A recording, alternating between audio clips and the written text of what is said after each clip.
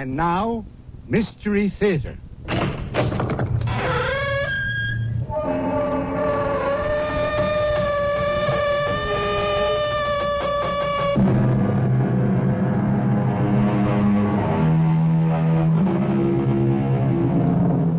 Come in. Welcome. I'm E.G. Marshall. And, as you may suspect, I have a tale to tell. A tale full of sound and terror and signifying... Well, I'll have to leave that to you. And I also ask your indulgence when I personalize this strange riddle, because this story was brought directly to me. Ever since I've been your host on this series, I have the feeling that you expect me to be an expert on the macabre. But I must confess to a sense of surprise when I was buttonholed by a young man the other day who said, "Excuse me, Mr. Marshall, but I have a coffin that I'm sure will interest you." You cannot frighten me. I am not leaving this graveyard until I get to the bottom of this. I warn you, your persistence will be your destruction. I still trust in the Lord. Where's that music coming from? From beyond the grave. Is it Judgment Day? No. Then you talk nonsense. The dead will rise. The Lord will summon his elect to meet him in the clouds. But until that day, the dead remain buried.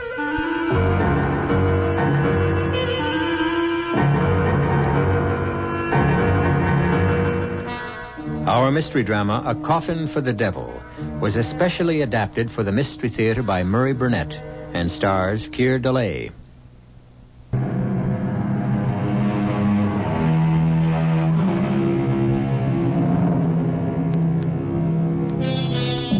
What do you do when a perfect stranger tells you he has a coffin which might interest you? My first instinct was to tell a young man that I wasn't in the market for coffins. But he quickly explained that he wasn't a salesman, but an avid listener to our series, and that he had a macabre story of a strange coffin that had been in his family for generations. I was intrigued. So the next night I found myself in his old suburban house, drinking coffee with his wife Cora and his friend Professor Gerald Barker, and looking at a large wooden box which appeared to me to be a case for a bass fiddle. This box, although you may not believe it, Mr. Marshall, is a coffin. And this letter, which my wife, Cora, found in the attic, explains how it came in our family and also how it happens that I'm not today a mortician. It was written by my great-grandfather, whose name was also William Spindles, and the letter begins, I, William Spindles, swear this to be a true and honest account of the strange happenings that befell me when I was employed by Edward Rogers, the undertaker, in the year 1851. The month was December, and Mr. Rogers and his good wife, paying pre-Christmas visits, had left me in charge of the shop. It was a cold night and blowing hard, but my good friend Richard Clay and I were snug enough with a big fire going in the stove. Only for you, William Spindles, would I spend a stormy night like this sitting in an undertaker's parlor. Ah, come on now, Dick. You've kept me company often enough to know that there's no harm in corpses. Well, it's not the corpses that worry me. It's their spirits that may be around. There's no such thing as spirits. Mr. Rogers says that there's no harm in the dead. The harm is in people's minds. Oh, maybe. What's that? Someone's at the door. Come in. Oh, I don't like this. I'll see who it is. Come in, sir. Come in. You'll catch your death of cold standing out there. I'm sorry to disturb you on a night like this, but my need is urgent. I require a coffin. Yes, sir. Did you have a particular type in mind? Very particular. I know exactly what I need. Well, we have a complete stock in the next room. Now, if you'll follow me... No need. You won't have it in stock. We carry the most complete line in the state. That's why I have come here. Well, thank you. Now, if you'll tell me who the coffin is for, I'll be able to help you better. For me. For you? You mean it's for your own personal use? Exactly. I can see you're going to be busy, Bill, so I'll run along. Oh, no need to leave, Dick. This gentleman will have to come back tomorrow and see Mr. Rogers, so I cannot return. Well, Mr. Rogers is the proprietor, and I honestly believe you'll be better served if you'll wait for him. I can draw you the way the coffin must be. Here, Here's $50. Will that cover it? But Goodbye, Bill. I really must leave. Amy's expecting me. Is the $50 enough? it's not the money I was thinking of. It's the special requirements you mentioned. I'm not sure I can handle them. I said I'd draw it. Do you have paper? I guess so. Here's a pencil. I have my own. Now, the shape must be exactly like this. Just so. But that doesn't look like a coffin at all. It's more like the case for a musical instrument. I know my needs. Oh, never in my life have I seen or heard of a coffin such as you ask for. It must be exactly the way I've drawn it. Very well. Now, it must also have lids and hinges. Hinges? Hinges. You see them? Here, on the drawing. Yes, but you... And a lock on the inside. The inside? And a good quality lock. Secure. Nothing shoddy, you understand? I believe I do. Good. Now, if you have a tape measure, I want you to measure me around. But why? I mean, the drawing is... It's unusual. It's very clear. I want to make sure that you leave enough room for my arms. I really don't know how I'm going to explain this to Mr. Rogers. Show him the drawing. Now, take my measurements. Yes, sir. All right, now leave enough room for your arms. Now, make sure that this is ready by Friday. But that's the day after tomorrow. I must have it. I'm sorry to be so particular, but I've been married before. And this time, I want to have it my own way.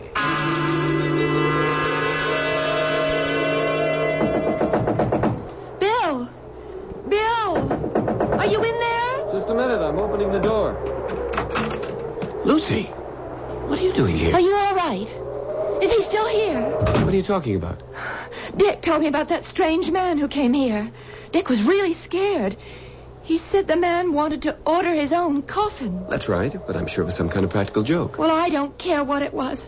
I want you to find another job. I hate the idea of your being an undertaker. Lucy, we've been through this before, and this job is no different than any other except in people's minds. I'm sorry, Bill. I'm sorry. I was just so frightened.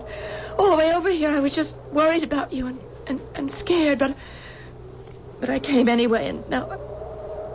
Oh, Bill, I don't think it's going to work. Oh, I'd like to punch Dick Clay right in the nose for frightening you like that. Don't blame Dick. It's not his fault. If he hadn't scared you, you wouldn't have... Yes, I would. Maybe I wouldn't have come here tonight, but I hate what you're doing. I hate it. I know, honey. What do you want me to do? Quit. And do what? Oh, I don't care. What will you live on? Well, you'll find another job. Nowhere near as much money. I don't care about the money. Bill, can't you understand? I don't want hands touching me that have been touching death all day. All right, Lucy. I'll speak to Mr. Rogers about leaving.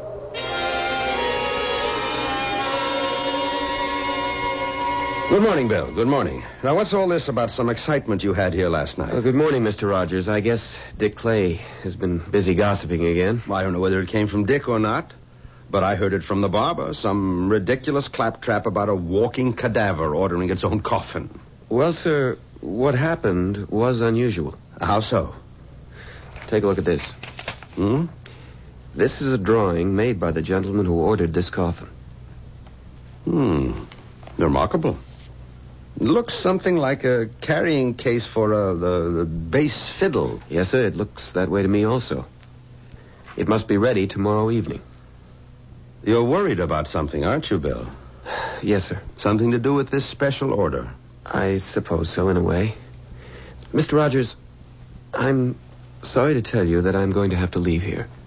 What? You mean because of last night? Only partially. It's really because of Lucy. Oh, I suppose she's upset about the idea of marrying a mortician. More than upset. She practically gave me a choice. Either this job or her. I wouldn't worry about that if I were you, Bill. You're not me, and you're not engaged to Lucy. I'm sorry, Bill. It's just that I've been there before. I had the same problem with Mrs. Rogers before we got married. What did you do? Before I answer that, how do you feel about the business? I mean, would you stay on if Lucy would marry you? I think so.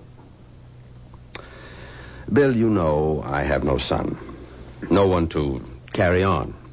I've never said it, but I think you know how I feel about you and what hopes I have that you might be the one to carry on. Until today, I thought you felt the same way. I don't think I can change Lucy's mind. Of course you can't. But you just said that... You can't, but Mrs. Rogers can. Now, ask Lucy to talk with her, woman to woman. That's your best bet. My wife knows all the problems, and she has all the answers. I never thought of that. All the same, I wish you'd been here last night. It was... Well, the only word I can use to describe what happened is weird. Because he ordered a coffin for himself? That, plus the way he came in, and then the strange shape he insisted on. But most of all, because he appeared to be driven.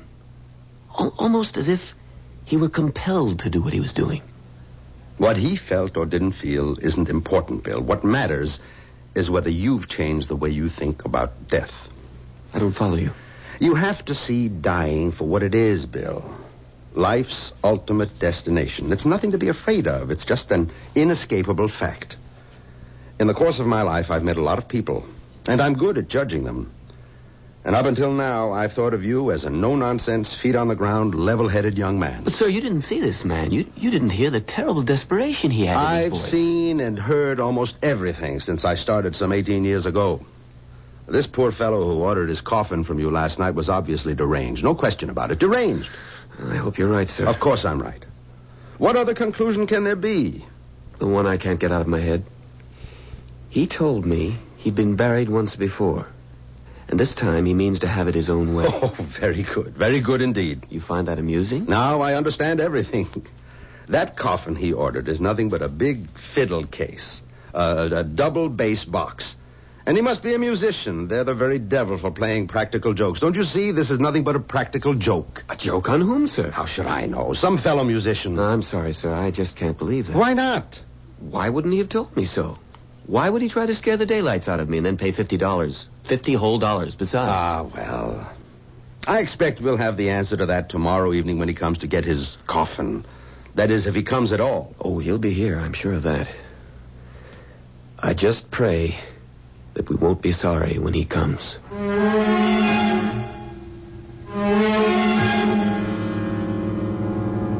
When the reading stopped, I looked at the faces in that sane and sensible 20th century living room. Spindle's wife, Cora, was wide-eyed. Professor Barker's lips were pursed and his eyes were skeptical. My eyes were drawn automatically to the subject of the letter. The large, strangely shaped coffin that stood in the corner of the living room, and I could understand the fear that had gripped that 19th century William Spindles. I'll be back shortly with Act 2.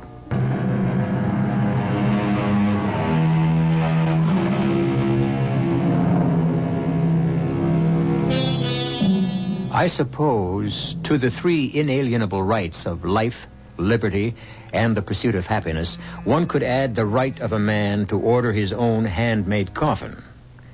Most of us, I believe, would find the thought distasteful, but the feeling that prevailed among us in the living room of William Spindles was one of curiosity. We were all anxious for him to continue reading the letter from his great-great-grandfather. I must confess that my work suffered during that day. My thoughts were not on what I was doing, but on what the evening would bring, and what Mr. Rogers would make of the stranger when he came to call for his coffin. The day passed somehow. Bill, when did this customer of yours say he'd be back? Early in the evening. We'll give him another half hour, and then we'll lock up. That won't help if he wants to pick it up. What does that mean, young man? Someone tampered with the coffin, and we don't know who. We only have Sam's word that the coffin was tampered with. But he's our best workman. Well, like everyone else around here, I'm sure he's been infected with the idea that there's something strange about this order for a coffin in the shape of a bass fiddle. At last, he's arrived. Those raps didn't come from the door? Nonsense. Of course they did. It's cold out there. He wants to come in. I'll prove it to you. I'll open the door. No need. He's letting himself in. Sir? Sir, there's no one at the door. Get hold of yourself, Bill. Must have been a draft that blew the door open. I'll close it myself. Good evening, Mr. Rogers. Is my order ready? Well, good evening, sir. Come in, come in. The box you ordered is ready. Thank you. My dear sir, you really should wear a greatcoat and a muffler in this bitter weather. You'll catch cold. Where's my coffin? Ah, that's it, in the corner. Mm-hmm. Satisfactory? Very satisfactory. Is there a good, secure lock on the inside? You may open the lid and see for yourself. That way you can also test the hinges. The make of the lock is unknown to me. Is it a good one? We never have had a single complaint about any of our coffins. So I'd heard. Now then, where would you like it sent? I'll take it with me. My dear sir, it's much too heavy for one man to carry. I'll manage. Don't you have a horse and cart outside? We can help you get it on. That won't be necessary. May I have your name? My name is of no importance. Sir, I'm a reputable undertaker. I must keep my records in order. Any name you choose will do. Come now, sir. I see through your little joke, and I don't disapprove, but you must... Joke? Mr. Rogers, if there's any joke being played here, it's on me. So, I'll take my coffin and be on my way. But, sir, you can't just walk out of here with a... Thanks to you for your efforts, and I wish you gentlemen good night's sleep. Sir, come back. Let him go. For the love of heaven. Let him go, Mr. Rogers. He lifted that box as if it were as light as a feather. Get your coat. What for? To follow him, Bill. Couldn't you see the man is ill? We're the ones who are going to be ill if we follow him. Stop babbling and get into your coat. All right, I'll go with you. I don't want you following that spirit alone, but I tell you, he's not mortal. He is, and he's sick, mentally ill. Hurry. How far do we follow him? As far as he goes. No, sir, I won't, because I believe his destination is hell. There he goes. Around the corner, down Green Tree Lane. Oh, yeah, I see him. Where can he be heading? There are no houses after a block of Green Tree Lane. But there's the cemetery. Didn't I tell you he was deranged? The cemetery gate's locked. Locks never bothered spirits. Then he's no spirit. Didn't he ask for a lock on the coffin? Oh, let him go, Mr. Rogers, please. Hurry up before we lose him. Mr. Rogers, if we do catch up to him, what in heaven's name do you want of him? Find out who he is, where he lives, and get him safely home. Then I shall call a doctor to attend him. There he goes, heading directly for the cemetery gate. Confound it. What's happened to the moon? A cloud just passed in front of it. No matter. Even if we can't see him, we shall catch up when he finds the gate locked. Oh, here comes the moonlight, and here's the gate. Where did he go? Well, he must have gone in. Gate's locked. Well, I have my key. You don't intend to go in, do you? Of course. Come on. No, sir. There. Isn't that our man? Moving among the trees over there near the Addison Mausoleum? Mr. Rogers, I've had enough of this. I'm going home. And allow that poor soul to do himself some kind of mischief? Sir, that poor soul, as you call him, is a person I want nothing to do with. I don't know whether he's man, ghost, or devil, but whatever he is, and whatever his business is in the cemetery, I want no part of it. Bill, when a man's dead, he's dead. I've never seen a man or woman come to life again. I'm a God-fearing man, and I go by the Bible. Doesn't the good book say dust to dust? The Bible says a lot of things, but I remember no mention of men who could lift a heavy coffin as if it were a pillow and pass through locked gates without leaving a sound, to say nothing of a man ordering his own coffin. Very well, Bill. You can stay or leave. I'm going after him. I beg of you. Close the gate. I beg of you, Mr. Rogers, leave this be and come home with me. Close the gate and make sure it's locked. At this point, Bill Spindles stopped reading and put down the letter. My reaction was shared by his wife, Cora, who almost screamed at him. Don't tell me the letter stops there, and we're not going to find out what happened. The reason I stopped is because the story my great-grandfather was telling up to now was his. But it now changes. At this point, he is writing not what he saw, but what he heard, as he puts it in the letter.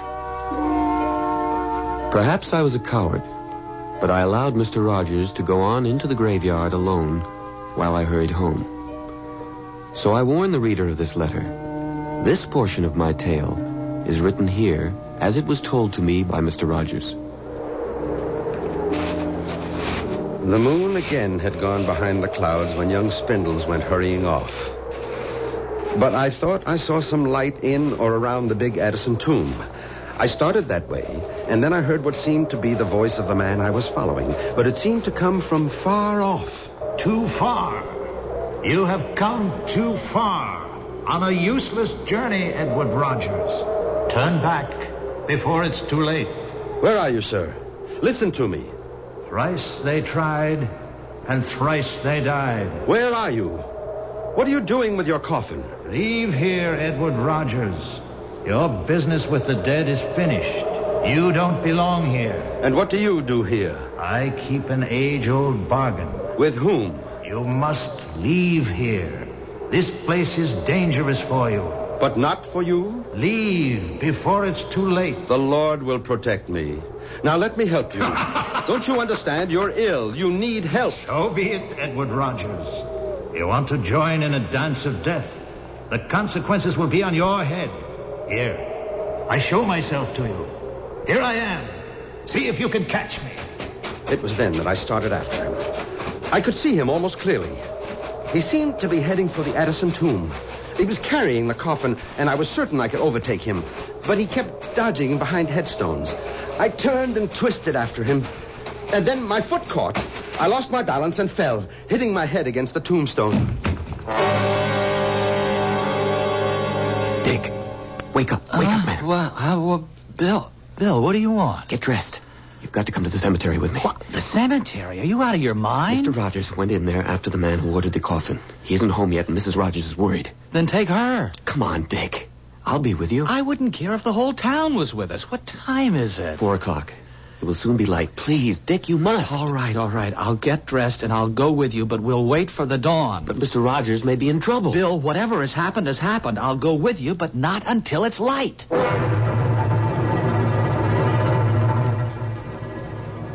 Oh, my head. It hurts. Where am I? Where you do not belong. Oh, it's you. Where's your coffin? Where it belongs. Good. Come. I'll take you home. You need more help than I do. I'll be all right. I was fortunate. It was just a glancing blow. I'll take you to the gate. See that you get there safely.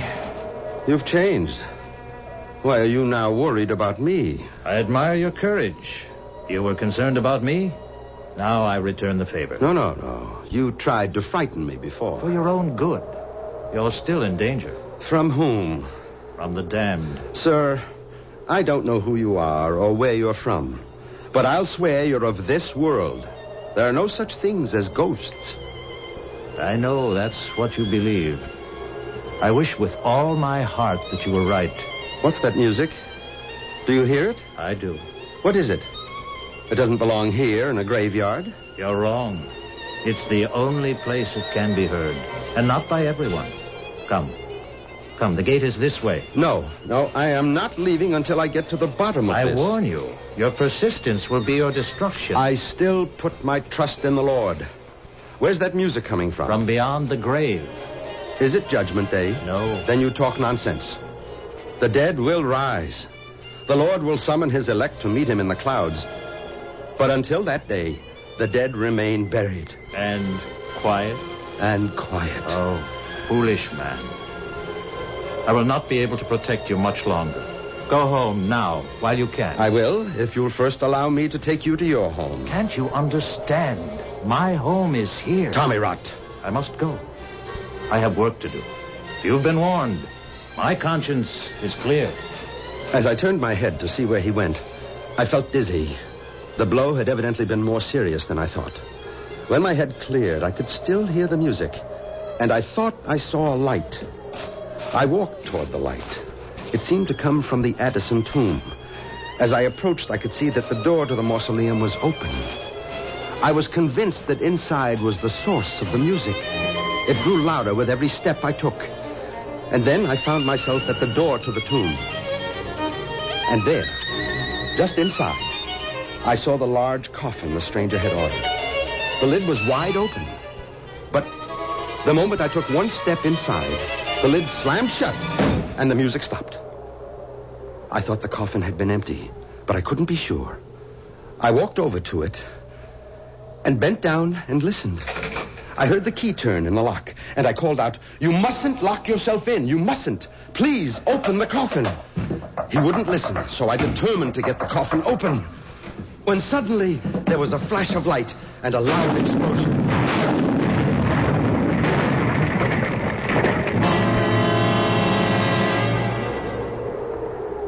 Bill, I can't see anyone in there. Mr. Rogers must have gone home. Can't see the whole cemetery from outside. We'll have to go in. The gate's locked. I have a key. Oh, look, do we really have to go on? It's practically daylight. There's nothing to be afraid of. Well, I hear you, but I'm still shivering. That's the cold. Come on. Hey, you seem to know where you're going. Oh, I shouldn't have left him. If any harm has befallen him, I'll never forgive myself. Well, he shouldn't have been here at all. The last I saw of Mr. Rogers, he was heading for the Addison tomb. I have a feeling that if we find him at all, that's where he'll be. There's the tomb now. Oh, the door's open. Should it be? We'll find out. Wait. Suppose there's something in that tomb that waited for Mr. Rogers, and now it's waiting for us. If you don't want to come in, you can wait here, but I'm going into that tomb. All right, I'll come with you. Good Lord, there he is, lying across that coffin, and so still. Is he dead? I don't know. But there's only one way to find out. I can offer no explanation, but I can tell you that the words of a letter written more than 100 years ago had cast a spell over all of us.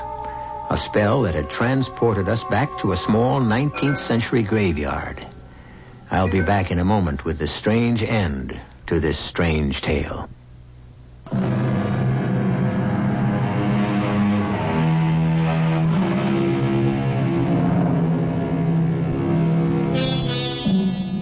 Like many time-worn sayings, the old adage, curiosity killed the cat, but satisfaction brought it back, still contains more than a few grains of truth. Certainly all of us sitting in the William Spindle's living room that night were anxiously waiting for him to resume reading the letter from his great-great-grandfather. But he further whetted our curiosity by prefacing his reading with this explanation. I think it's important to tell you that this next portion of the letter is an eyewitness account, not what was told to my ancestor, but what he experienced himself. So, if you're all ready, I'll continue.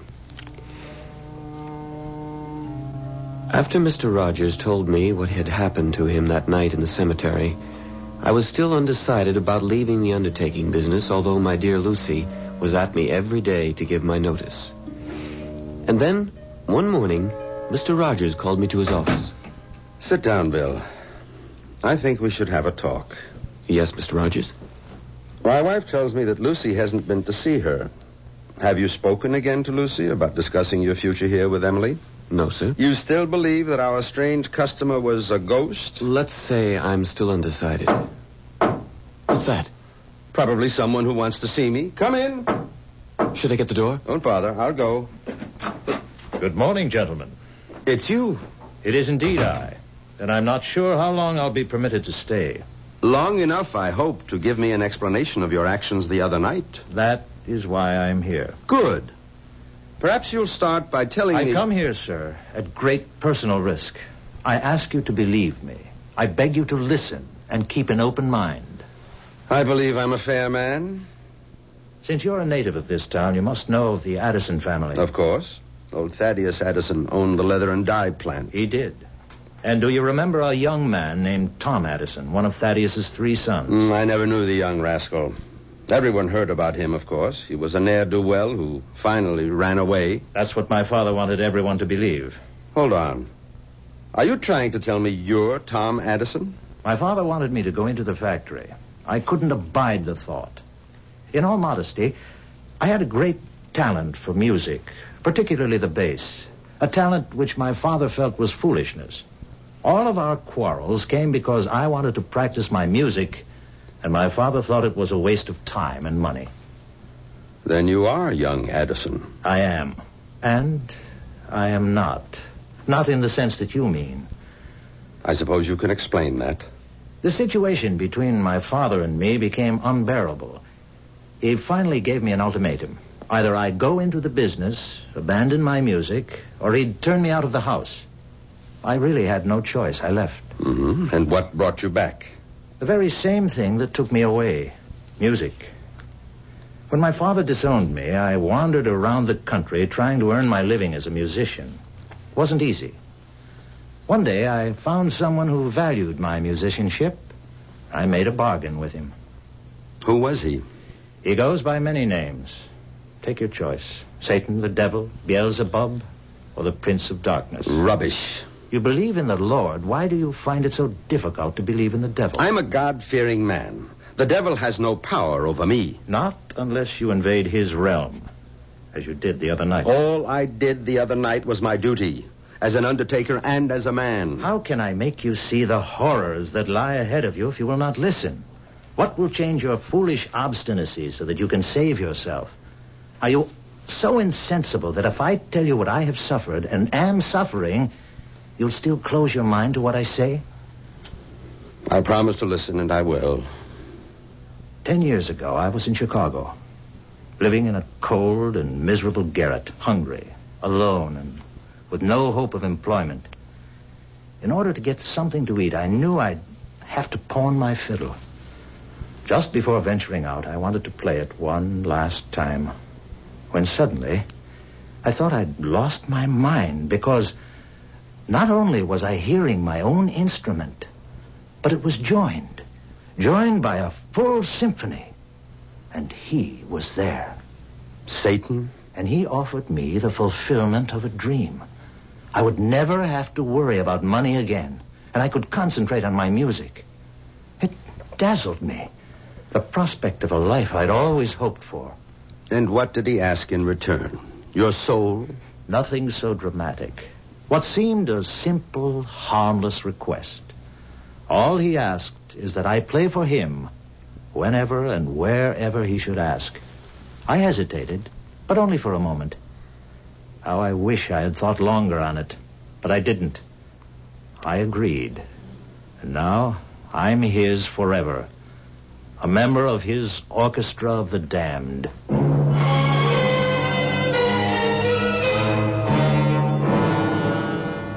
And the letter closes as follows. That was the day I left the undertaking establishment of Edward Rogers. I have no way of knowing whether Mr. Rogers believed the story told by the man who claimed to be Tom Addison. I never saw nor heard from the stranger again, nor do I know whether Mr. Rogers did. Signed, William Spindles. Now, what do you make of that? I'll take the ladies first. Cora, as my wife, what do you think? There's one thing I know, darling.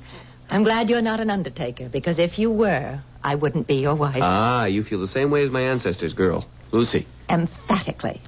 Jerry, you're the scientist here. Well, history isn't a science, thank heaven, but I do have some questions. First, how did the coffin come into your possession? Well, that's simple. When Mr. Rogers died at the ripe old age of 89, he left a sizable bequest in his will to my great-grandfather with the proviso that we keep the coffin as a memento. But why would he do that? Now, that, Cora, is an excellent question.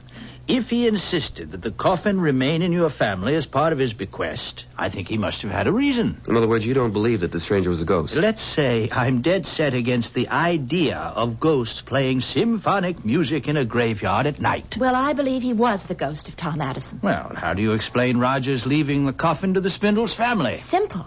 Rogers was probably hurt by Bill's refusal to stay in the business, and he wanted the coffin to remind him. Sorry, darling, that won't work. If he was hurt, why also leave my ancestor a bundle? And believe me, it was a considerable sum. Well, then why did he, Bill? I'm stumped.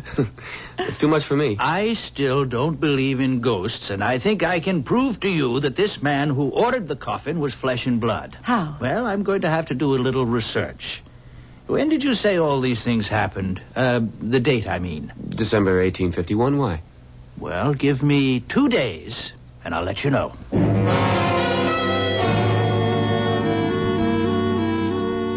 All right. I have solved the mystery of our peculiarly shaped coffin. Good. How? I kept asking myself, why did this man go to all the trouble of ordering a coffin, which, to say the least, was strange, and also behave as if he wanted everyone to believe he was a ghost? But have you forgotten Mr. Rogers' belief that he was crazy? I mean, wouldn't that account for all his behavior? Yes, that would, but I preferred to think of this fellow as a con man. You see? A really great con man who successfully conned your grandfather but had more difficulty with the undertaker. Why? Precisely. Why? Now, that's where this newspaper article comes in. Here, I made a copy at the library. Let me read it to you. The headline, Wells Fargo payroll stolen. Aha! Then it goes on. Yesterday, the largest robbery in the history of the Wells Fargo Company was successfully perpetrated by 3 masked men who boarded the westbound Lackawanna Limited, entered the baggage car, and made off with more than $40,000 in $10, $20, and $50 bills. So, it goes into more detail, but there you have it. There you have it. You've lost me. Now, don't you see? The robbers needed a safe place to hide the money. And you think that they decided to use a coffin as a hiding place? Remember, our man insisted on a strong lock on the inside. That's true, but... That would be one way of making sure that no one opened this peculiar coffin by mistake and found a wad of 10s, 20s, and 50s that had been stolen from Wells Fargo. But according to the letter, Mr. Rogers found the coffin in the cemetery. And it was open, and there was nothing in there. That's right. Rogers followed the stranger right from the funeral parlor to the cemetery. He wouldn't have had time to stash the loot in there. I think it's interesting, but rather far-fetched. Is it? Look how everything fits. All that uproar in the cemetery. All the warnings to Rogers telling him to keep away. Why? I'm sorry. You're so convinced your theory is right, you're not thinking straight. Once your man knows Rogers was going to interfere, he'd never have taken the chance of hiding anything there. Well, he may have had no choice. What do you mean? The money may have already been there. Look, have you forgotten that your grandfather's letter said that the workmen believed the coffin had been tampered with? Oh, Jerry, you're riding a hobby horse. Oh. You have a theory, and you're just going to see that everything fits. And you're not going to look at anything that doesn't. Now, wait a minute. What have I left out? Well, lots of things. Now, one. How in the world did our stranger lift this coffin and carry it off under his arm? Perhaps he didn't. You mean you think Bill's grandfather made that part up? Well, let's leave that. Anything else? Well, lots. What about everything that happened to Mr. Rogers in the cemetery? The music, the open coffin. What's your explanation for that? Well, we know that Rogers fell down and hit his head. Oh, come off it, Jer. You're not going to try to tell us that he imagined those things as a result of hitting his head. Well, it's possible. Maybe, I don't but... believe it. The other explanation, which you refuse even to think about, Jerry, is that he was a ghost and that Mr. Rogers reported everything faithfully. That's the one I believe. Even if I prove to you that this strange-looking coffin has plenty of room for some kind of secret compartment and there may be money in it? Why don't we stop talking and see if you can prove what you think? All right, good idea. Come on. How do we go about finding a secret compartment? Well, we'll try tapping and listen for a hollow sound. Okay. Who wants to do the tapping? Me, let me. All right, go right ahead. It all sounds the same. You're too impatient. If there's a secret compartment, he'd make it hard to find. Right. Dear. It's a great theory, Jer. I'm afraid it's just a theory. Why don't you try down at the bottom where it's widest? Okay. There. Right there. Doesn't that sound different? I think so. Go back there again, Cora. That's it. Let's turn it upside down. Here. You have to let us do that, Cora. That's got it now. Now what? Well, I think we should have opened the lid first. Okay, let's open it. All right, now, put your hand down in there, Bill. Feel around carefully. Around the joint in the wood. Yes. Do you feel anything? Nothing. I can't. You got it. You got it. Jerry was right. It's a secret compartment. Well, is there anything in there? This. Money. A $20 bill. Well, there must be more. No, just the one bill. But wait. Here's a note. Well, what does it say? Wait a second. It's hard to read.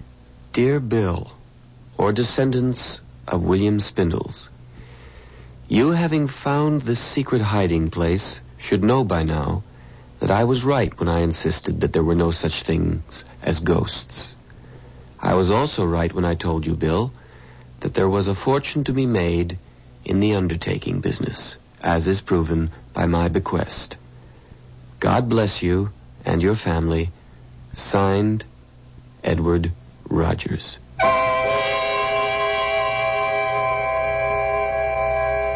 What do you do when you discover that the fortune you expected turns out to be a single $20 bill? Well, if you're William Spindles, you advance the idea that Edward Rogers had indeed found the Wells Fargo loot in the coffin and taken all of it except the one bill. Is there another explanation? I think so, and I'll be back with it in just a moment.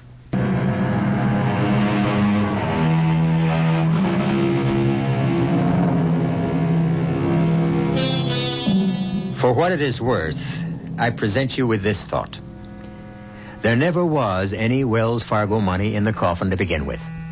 Edward Rogers had obviously been a man of strong beliefs, and he took this way of proving to Bill Spindles or his children that there are no such things as ghosts, and that there was money to be made in the undertaking business.